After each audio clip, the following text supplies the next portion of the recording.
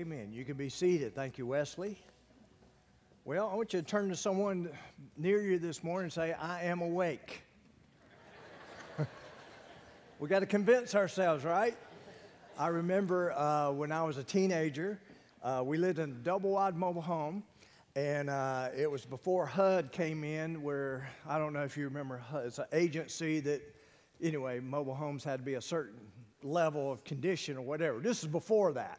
And but I remember the rainy nights in the mobile home and the rain coming down. And I'll be honest with you, if I slept there last night, you probably wouldn't see me up here this morning, because that was the most soothing thing to hear the rain hit that metal roof at night. And I'm telling you, it was just something to it, I tell you. All right, if you have a Bible, turn to Colossians chapter 2. Colossians chapter 2. We're going to continue our series, Smoke and Mirrors. Now, I've already told you this, but when it comes to what Paul's attempting to do here in the book of Colossians, he's attempting to show us who Jesus really is and what following him is really all about. It's almost like Paul wants you to know Jesus so well. He's presented him in so many different ways, true ways, the actual ways in which he existed and still exists today, in such a way that he wants you to never forget that, but know it so well that when you see false doctrine, something that's false teaching about Jesus, you'd be able to recognize it. And to me, I think that's great advice when it comes to, who Jesus really is, because we live in a culture today, and I've already told you this many times, it's really creating Jesus in their own image. They want Jesus to be who they want him to be. And just to be honest with you, what I'm hearing is not a whole lot like what I'm finding in the Bible. And so it's so important that we really know who he truly is. So look at the series introduction. The best way to not be taken in by that which is false is to know that which is true.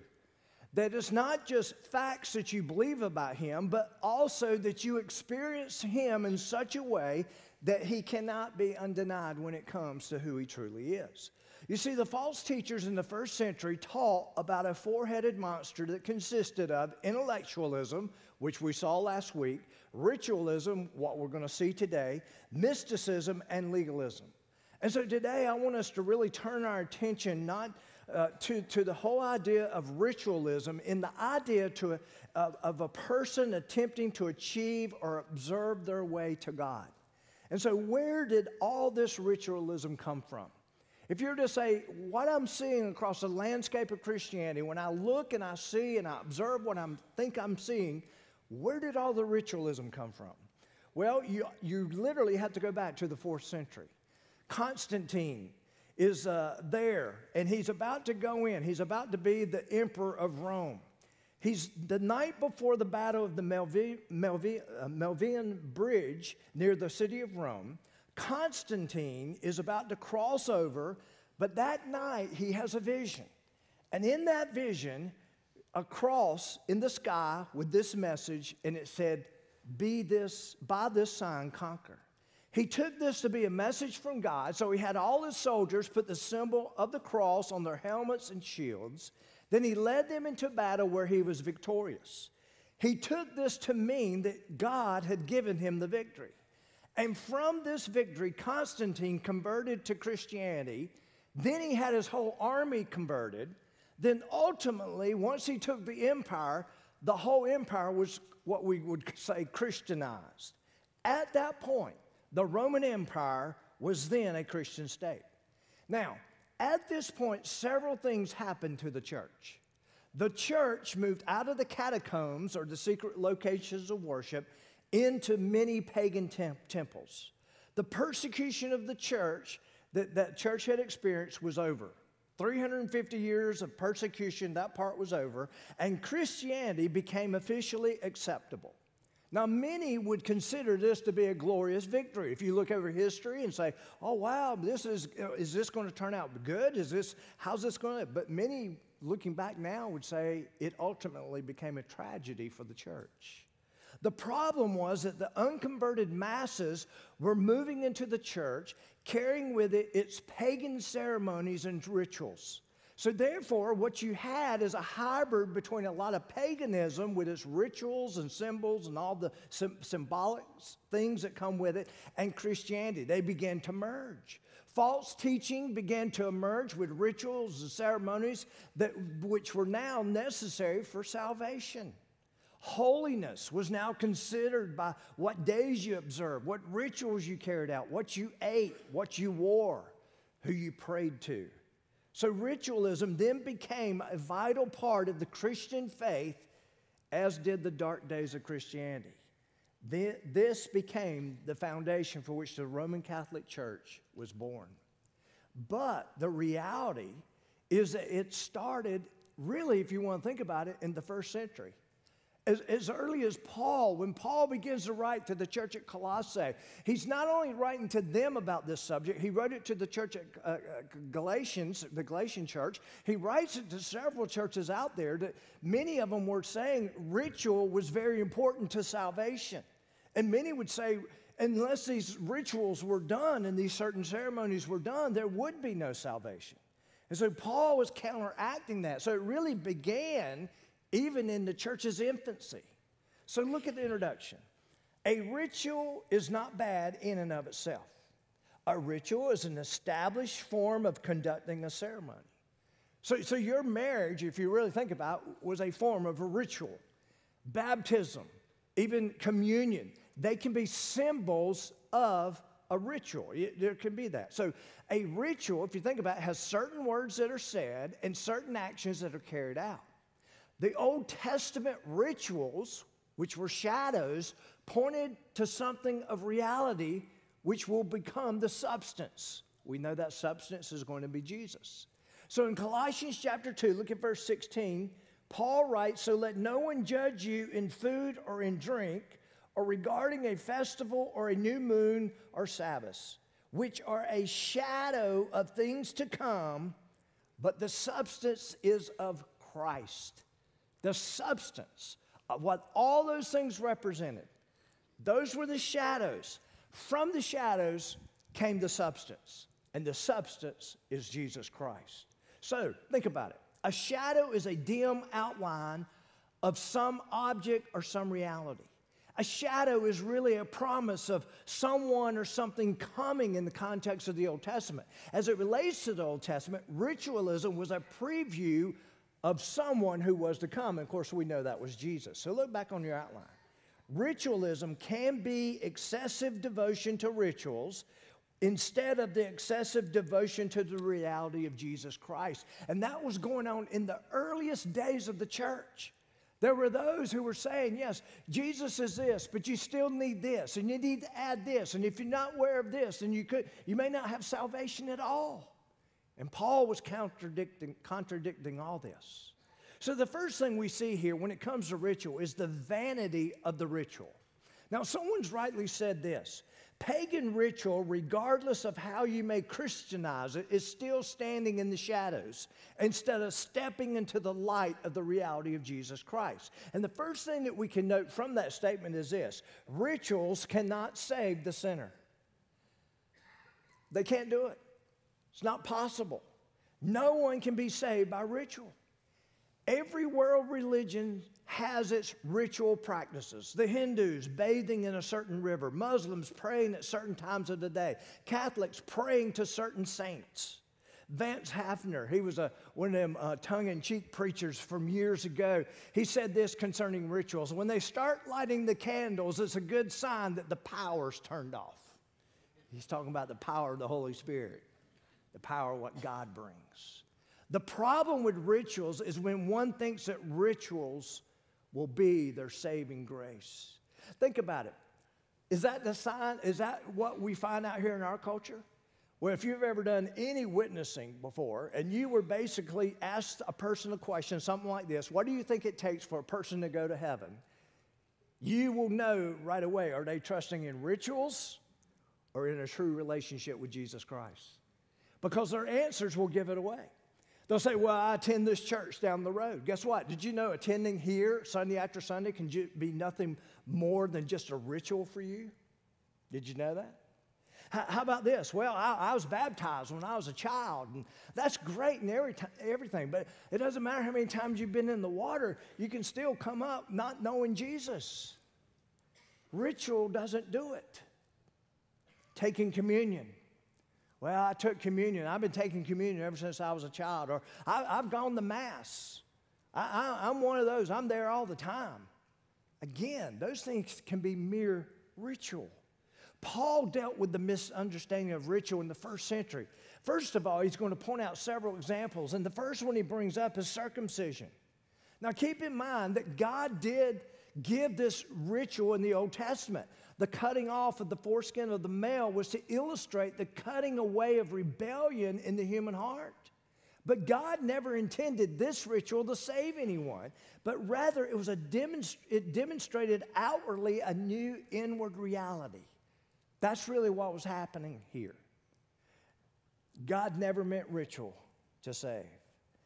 But I want you to hear it clearly in Scripture. In Acts 15:1, look here on the screen. It says, "And certain men came down from Judea and taught that the brethren, unless you are circumcised according to the custom of Moses, you cannot be saved." There was a group of people, and by the way, the closer you got to Jerusalem, if you were living in the first century, and you were out there and you were trying to live out your faith and you were trying to know who the true and living Jesus is and how do you come by salvation, you would have heard all kinds of false teachings that would have surrounded and even made its way into the church itself. And there were those who were called the Judaizers, and they were those who were saved accordingly, based on what we think. And they started coming to the church and they said, do you know something? It's great that you've become a Christian and a follower of Jesus, but guess what? You've got to convert to Judaism first. And here's how you do this. You enter into a covenant relationship with God. That requires circumcision.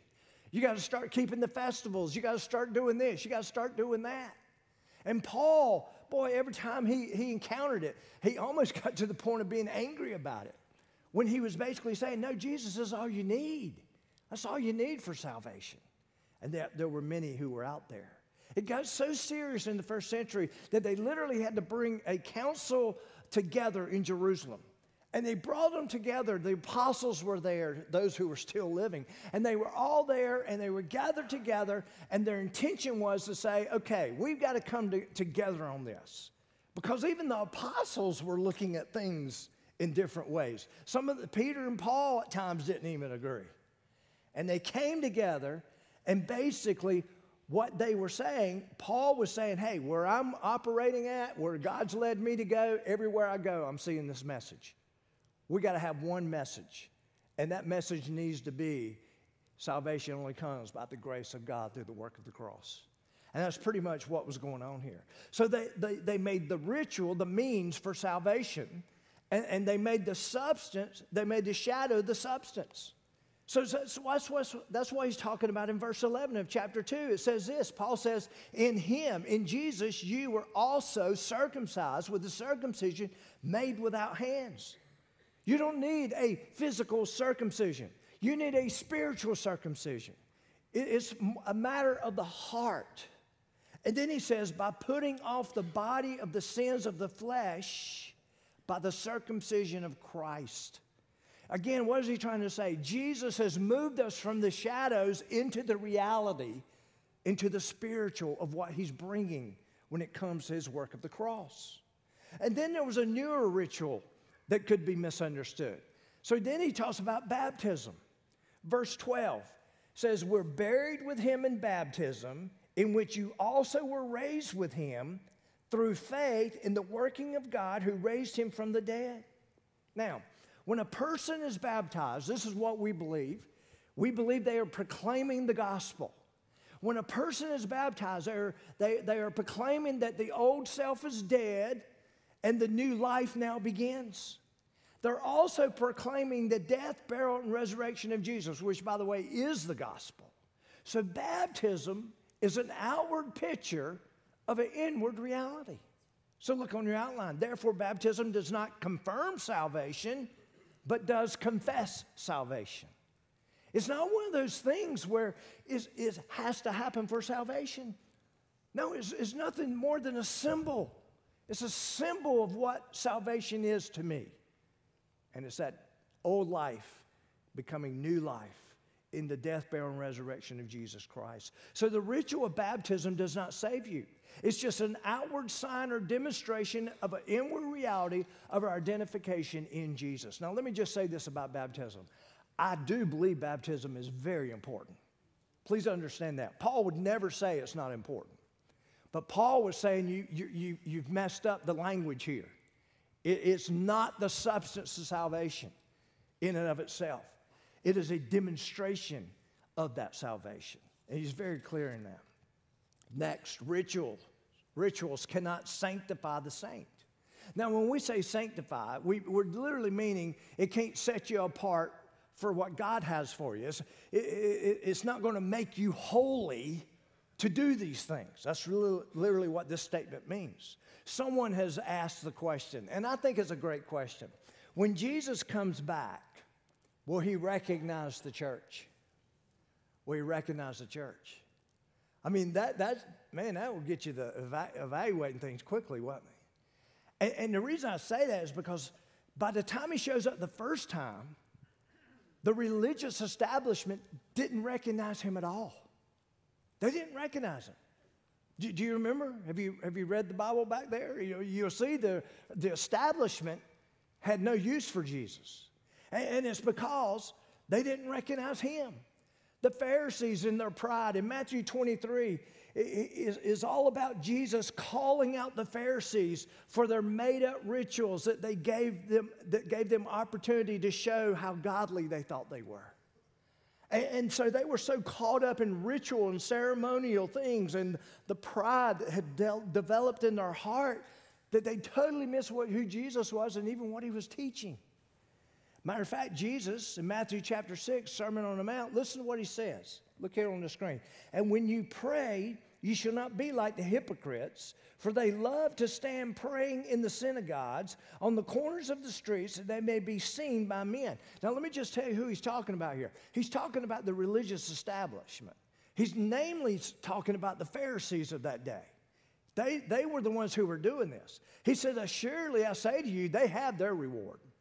Their reward is the fact that others will look at them with respect and all that, but that's all they're going to get. And then it goes on, but when you pray, go into your room, and when you've shut your door, pray to your Father who's in a secret place, and your Father who sees in secret will reward you openly.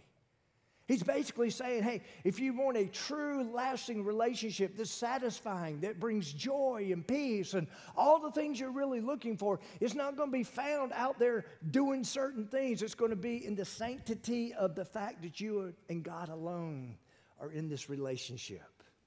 He's putting it back on the relationship.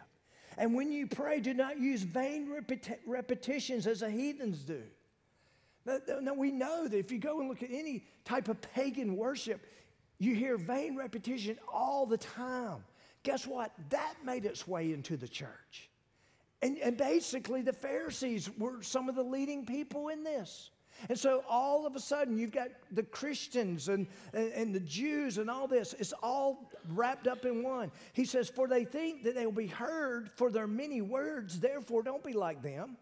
For your Father knows the things you have need of before you even ask him. What does he do? He keeps talking about where they're trying to carry this relationship, which is a bunch of rituals and ceremonial things. He's saying, no, it's found in the true relationship with the Heavenly Father. That's where it is. He goes further.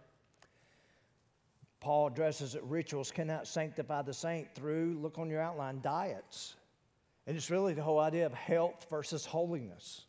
Now, let me say this. Old Testament is filled with dietary laws. When you eat and don't eat may have something to do with making you healthier, but it has nothing to do with making you holier. And what's interesting is when you look back at the old law and you begin to try to wrap your mind around it, again, it's a foreshadowing of Jesus who was to come, but the law also did a second thing. It established God's people as being different than the rest of the world. And it's really the whole idea of sanctification, of being sanctified. It's set apart. God wanted his people to be set apart in a covenant relationship with him. And the way he demonstrated that with the rest of the world looking in, they would eat different, they would act different, they had a moral law about them. All these things were in place because he wanted them to look different. So it wasn't just a foreshadowing, it was the fact that he was setting them apart to look different, that the world may take note that these are those in a covenant relationship. So, but it's not intended to make one holier. You're not one bit holier because you eat or drink certain foods. God's word's very clear about this. It doesn't matter when Gary tells us that Diet Coke is the way to go and he won't go to a restaurant unless they serve Diet Coke. Diet Coke ain't going to save him, I promise you. I've told him that many times. But it is. It's one of those things. Those things don't do that. He says this again. Look at verse 16. So let no one judge you in food or in drink. It goes further. Paul says it in Romans chapter 14. For the kingdom of God is not eating and drinking, but righteousness and peace and joy in the Holy Spirit. It's not found in ritual. It's not found in what you eat and don't eat. It's found in the perfect relationship you find in Christ. He goes on in Hebrews chapter 13, and let me tell you why Hebrews was even written. Hebrews was written to prove that Jesus is superior to everything in the universe. The prophets, the angels, the dietary laws, everything. That's why it was even written.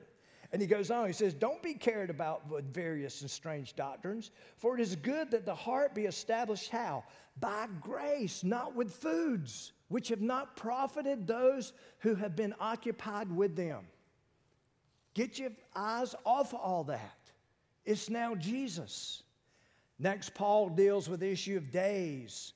And this idea of homage versus holiness. And homage literally means special acknowledgments. And so he says this in verse 16 also. He says, don't let them do this to you so let no one judge you in food or in drink or regarding a festival or a new moon or Sabbaths. Now the Jews had many special days throughout the year. They had festivals that were yearly. They had new moons that were monthly. They had Sabbaths that were weekly. All to try to direct the thoughts of possibly some of this was a foreshadowing of Jesus, but also it set the people of God apart. They were set apart because they did do these things. It was a foreshadowing of Jesus. It was a sign of the covenant relationship they were in with God. All those things were important. But those things were not intended to make you more holy necessarily, or you didn't bring you into a right relationship with God. It was the separating you out. And so why would anyone, think about this, want to live in the shadows when the substance of the shadows is offered to them? We are not saved or sanctified, nor more holy by observing specific diets or special days. It doesn't come that way. We got to keep an eye on those things, basically. Now, why would people be drawn to those type things? Well, think about it. It's pretty easy to say, okay, I'm going to designate this day. I'm not going to eat this certain thing. I'm going to eat only that. It would be easy to, don't you think that would be, of course, our diet. We don't want anybody messing with that, do we? We've proved that already. How many of you already broken your diet when you started on January 1st? Everybody? Anybody? But how many of you just quit doing it years ago because it didn't work? You know, that's me too. But anyway, but the point I'm trying to make here is the fact that these things will not accomplish what God desires to accomplish in you. And so let's look at what happens. We've talked about the shadows. Now let's look at the substance. Remember, the Old Testament pointed to the reality of Jesus. And the first thing we see here is the victory of the cross. The reality of salvation is not found in ritualism. It's found in the reality of Jesus' finished work and victory on the cross. Look at verse 19. For it pleased the Father. This is Colossians chapter 1. Look at verse 19. For it pleased the Father that in Jesus all the fullness should dwell. And by him, that's Jesus, to reconcile all things to himself, by him, whether things on earth or things in heaven, having made peace, how? Through the blood of his cross. And you who were once alienated and enemies in your mind by wicked works, yet now he is reconciled. What does that mean? Anytime you hear this language of being reconciled, it's talking about a restored relationship. He's bringing a relationship So the whole realm of what Jesus was and what he was trying to bring on the scene and how we move from the shadow into the reality of who Jesus is, it's all by way of a relationship. We've been reconciled. Now think of this, look at this. The cross can handle the guilt of sin. How many of you are thankful for that? It handles it. Verse 13 of chapter 2, and you being dead in your trespasses. That means you were hopelessly lost in sin and the uncircumcision of your flesh. That means you were not in a covenant relationship with God. He is made alive together with him. And by the way, it's only by him. Having forgiven you all trespasses. Everything. Everything. Don't raise your hand, but how many of you have a past that even you have a hard time forgiving yourself for? How many of you have a past that those you love the most even are having a difficult time forgiving you?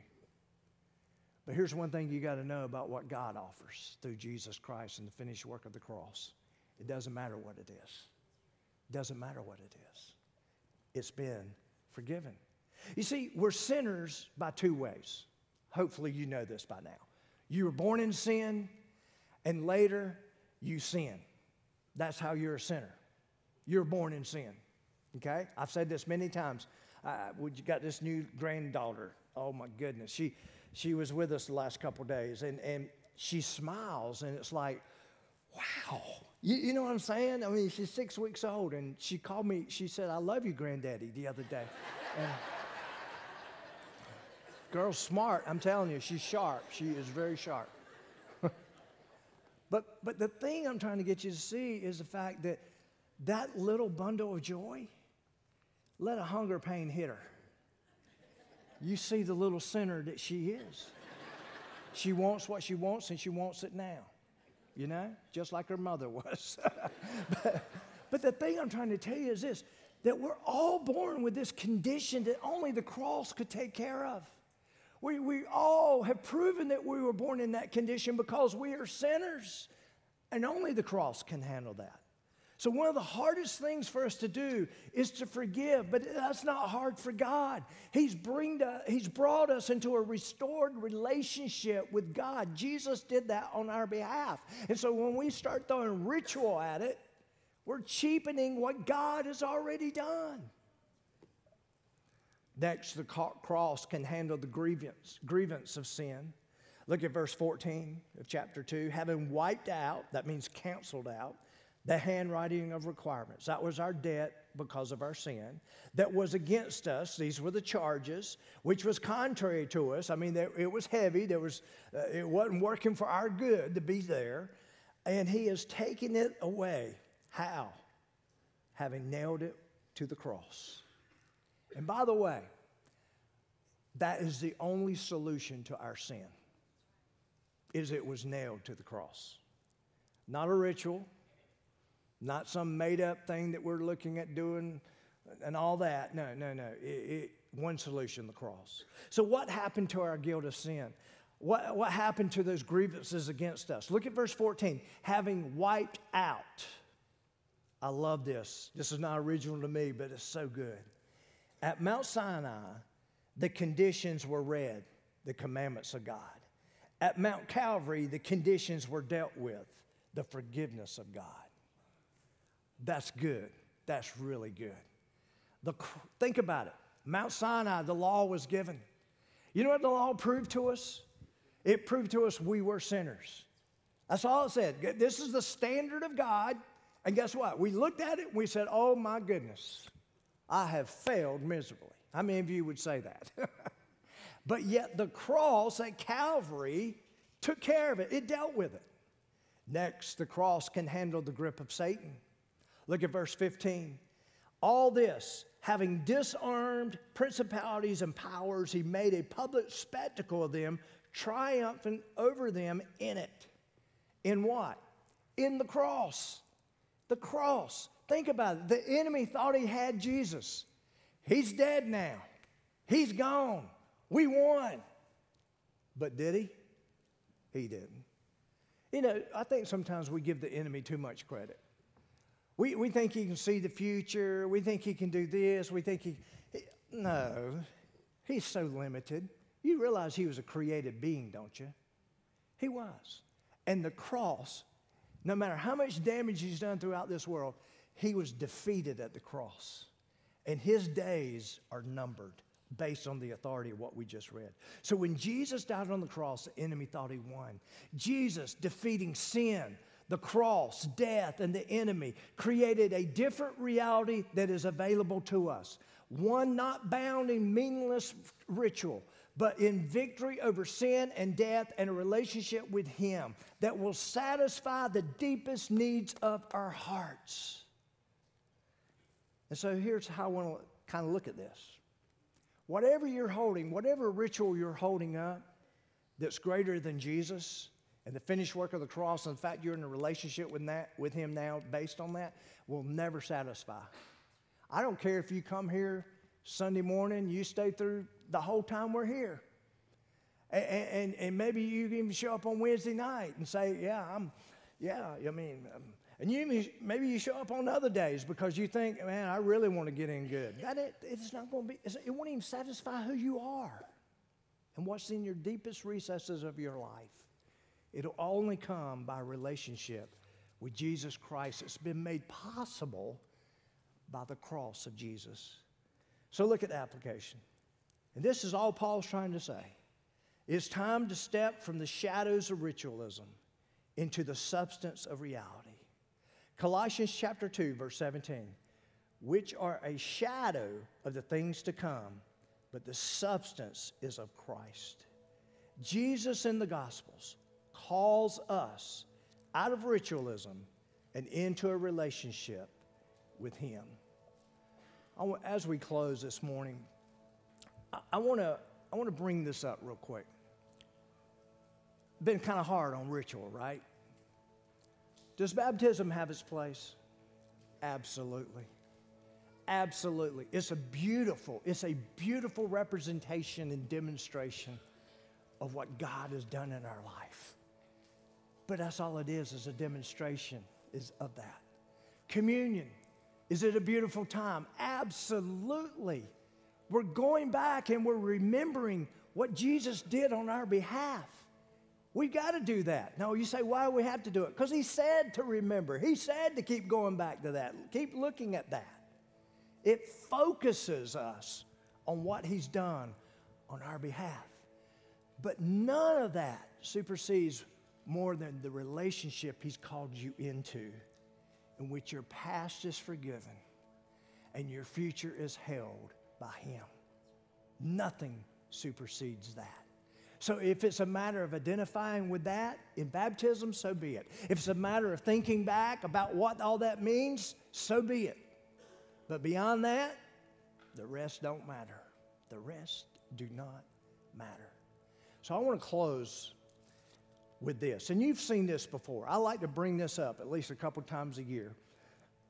What happened many years ago, I wanted to make the plan of salvation as easy as possible.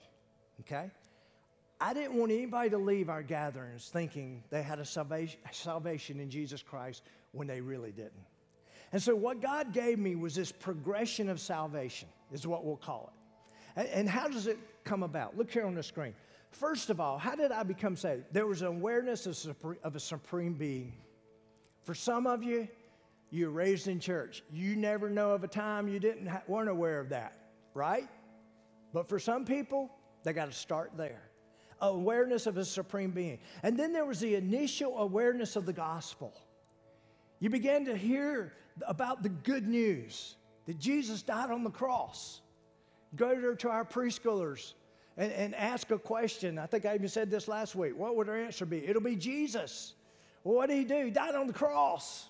Most preschoolers get that. They've heard that. But it's that initial awareness of the gospel. And then there's the awareness of the fundamentals of the gospel. That's when it starts to take shape in our heart, when we begin to see how it all plays out. And then we grasp the implications of the gospel.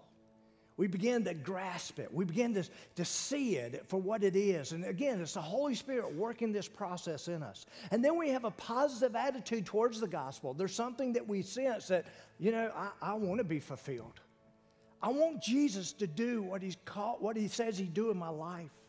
And then we have a personal problem of recognition. That's where there's conviction. That's when we see the implications of the gospel, and then we stand there and we see Jesus as he truly is, and we are suddenly aware of how short we come up. And it brings about that through conviction. We see that we're a sinner. We see that we need to believe in him. But then there's the decision to act. You see, I'm convinced that there's many people further back on the progression that think they have salvation. They have a great positive attitude towards the gospel, but it's never brought them to a point in which they see their sin and how offensive it is to God. And it never got to a point where they were willing to act on it. And that act, what does the Bible say? Whether it comes through confession. Confession, what are we confessing? We're confessing our sin. We're confessing that he is who he says he is. Then there's repentance. We turn away from that sin. It's not just feeling sorry for our sin. Anyone who's caught will feel sorry for what they've done. It's basically saying, this has driven me to, I don't want to be a part of this anymore. I want to turn my life around. And then there's the faith in Jesus. There's a profession, but it doesn't end there. I'm not just calling on him and professing myself to him. I'm now making him Lord of my life. Lord, you're the Lord. It's your call. That willingness brings us to salvation. It brings us salvation. And once salvation occurs, the Bible says we're a new creation. Something, you know what it literally means? Something that's never existed before. You mean I can be saved when I'm 42 years of age and I can become something that's never existed before? Absolutely. That's what the Bible says. Because now you're in Christ. And then next, the Holy Spirit indwells me now. And y'all, that's what brings the change. That's what brings the change. And what does that look like? Changes occur over behavior, attitudes. Our perspective begins to change. All those things begin to happen in me. Now, does that mean I'm starting to live a perfect life now? Not me. I don't know about you. But you know something? When I'm not living that perfect life that doesn't measure up to the standards that God has, and he has so much more for me, when I'm not living there, guess what? I'm feeling the conviction. Something I've never felt before. That's the new part of me that's never been there before. Is now I can't be satisfied in sin.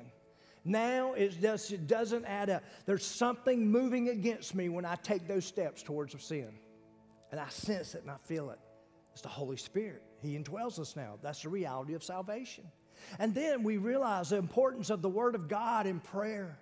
We realize the role of the church in our lives. We realize how important it is to share our story. And we serve. And that's how it all comes about. But the good works come after salvation. It's not something we do before to gain the salvation. No, we just come to on his terms. We don't, you see, the problem with the world today is they want to set the terms for salvation. They want to set the terms. God's already set the terms. Comes by way of Jesus. But then all these things begin to occur. So where does baptism fit in? Baptism occurs when I receive that salvation. And I stand before God's people in a baptismal pool, and I identify with Jesus at that moment by going under the water and coming back up. The old life is laid down, the new life has risen. The death, burial, and resurrection, the gospel. Now I'm identifying in that because that's the reality of who I am now. I'm no longer existing in the shadows. I'm living in the reality. That's what this is all about. Would you pray with me? Father, we just come to you right now, and Lord, I know that when we look at different things in your word, we can kind of be confused about certain things. But Father, I thank you that Paul was so direct on certain things when it comes to our salvation. Father, I thank you that it's not a matter of us still holding on to the rituals of old and trying to work our way to salvation. But Father, it's already there. It's available. It's us inviting you into our life. It's us responding to the Holy Spirit's call of conviction to repent of our sins and turn our life over to you. And Father, I just pray for everyone in this room that we will carefully look at where we are when it comes to the gospel. Are we people who have sat here year after year in your church and had a favorable, positive attitude toward the gospel, and we thought it was great and everything, but we've never personally given our life to you in a decision to act on that gospel? Father, if there's someone here today, I pray that they won't leave this place unless they know you as their Lord and Savior. Father, I pray you'll have your way in their heart. Father, I pray if there's someone here today, Lord, that doesn't think they're worthy of being forgiven, that your word says all things have been forgiven. I pray that you'll help them to renounce the lies of the enemy, saying that they can't. But Father, help them to respond to your word this morning, to come by way of conviction, to turn their life over to you. Father, we thank you for who you are. We thank you for Jesus. We thank you for the way of the cross that provides us relationship that we can have with you. In Jesus' name, amen. We're getting ready to sing. I hope you'll join us. Just go ahead and stand to your feet if you will. If God's worked in your heart in some way, you need someone to pray with you, you need someone to help you kind of work through the information we shared with you this morning, I'll be here at the front. Just do what God's calling you to do in these moments. Would you?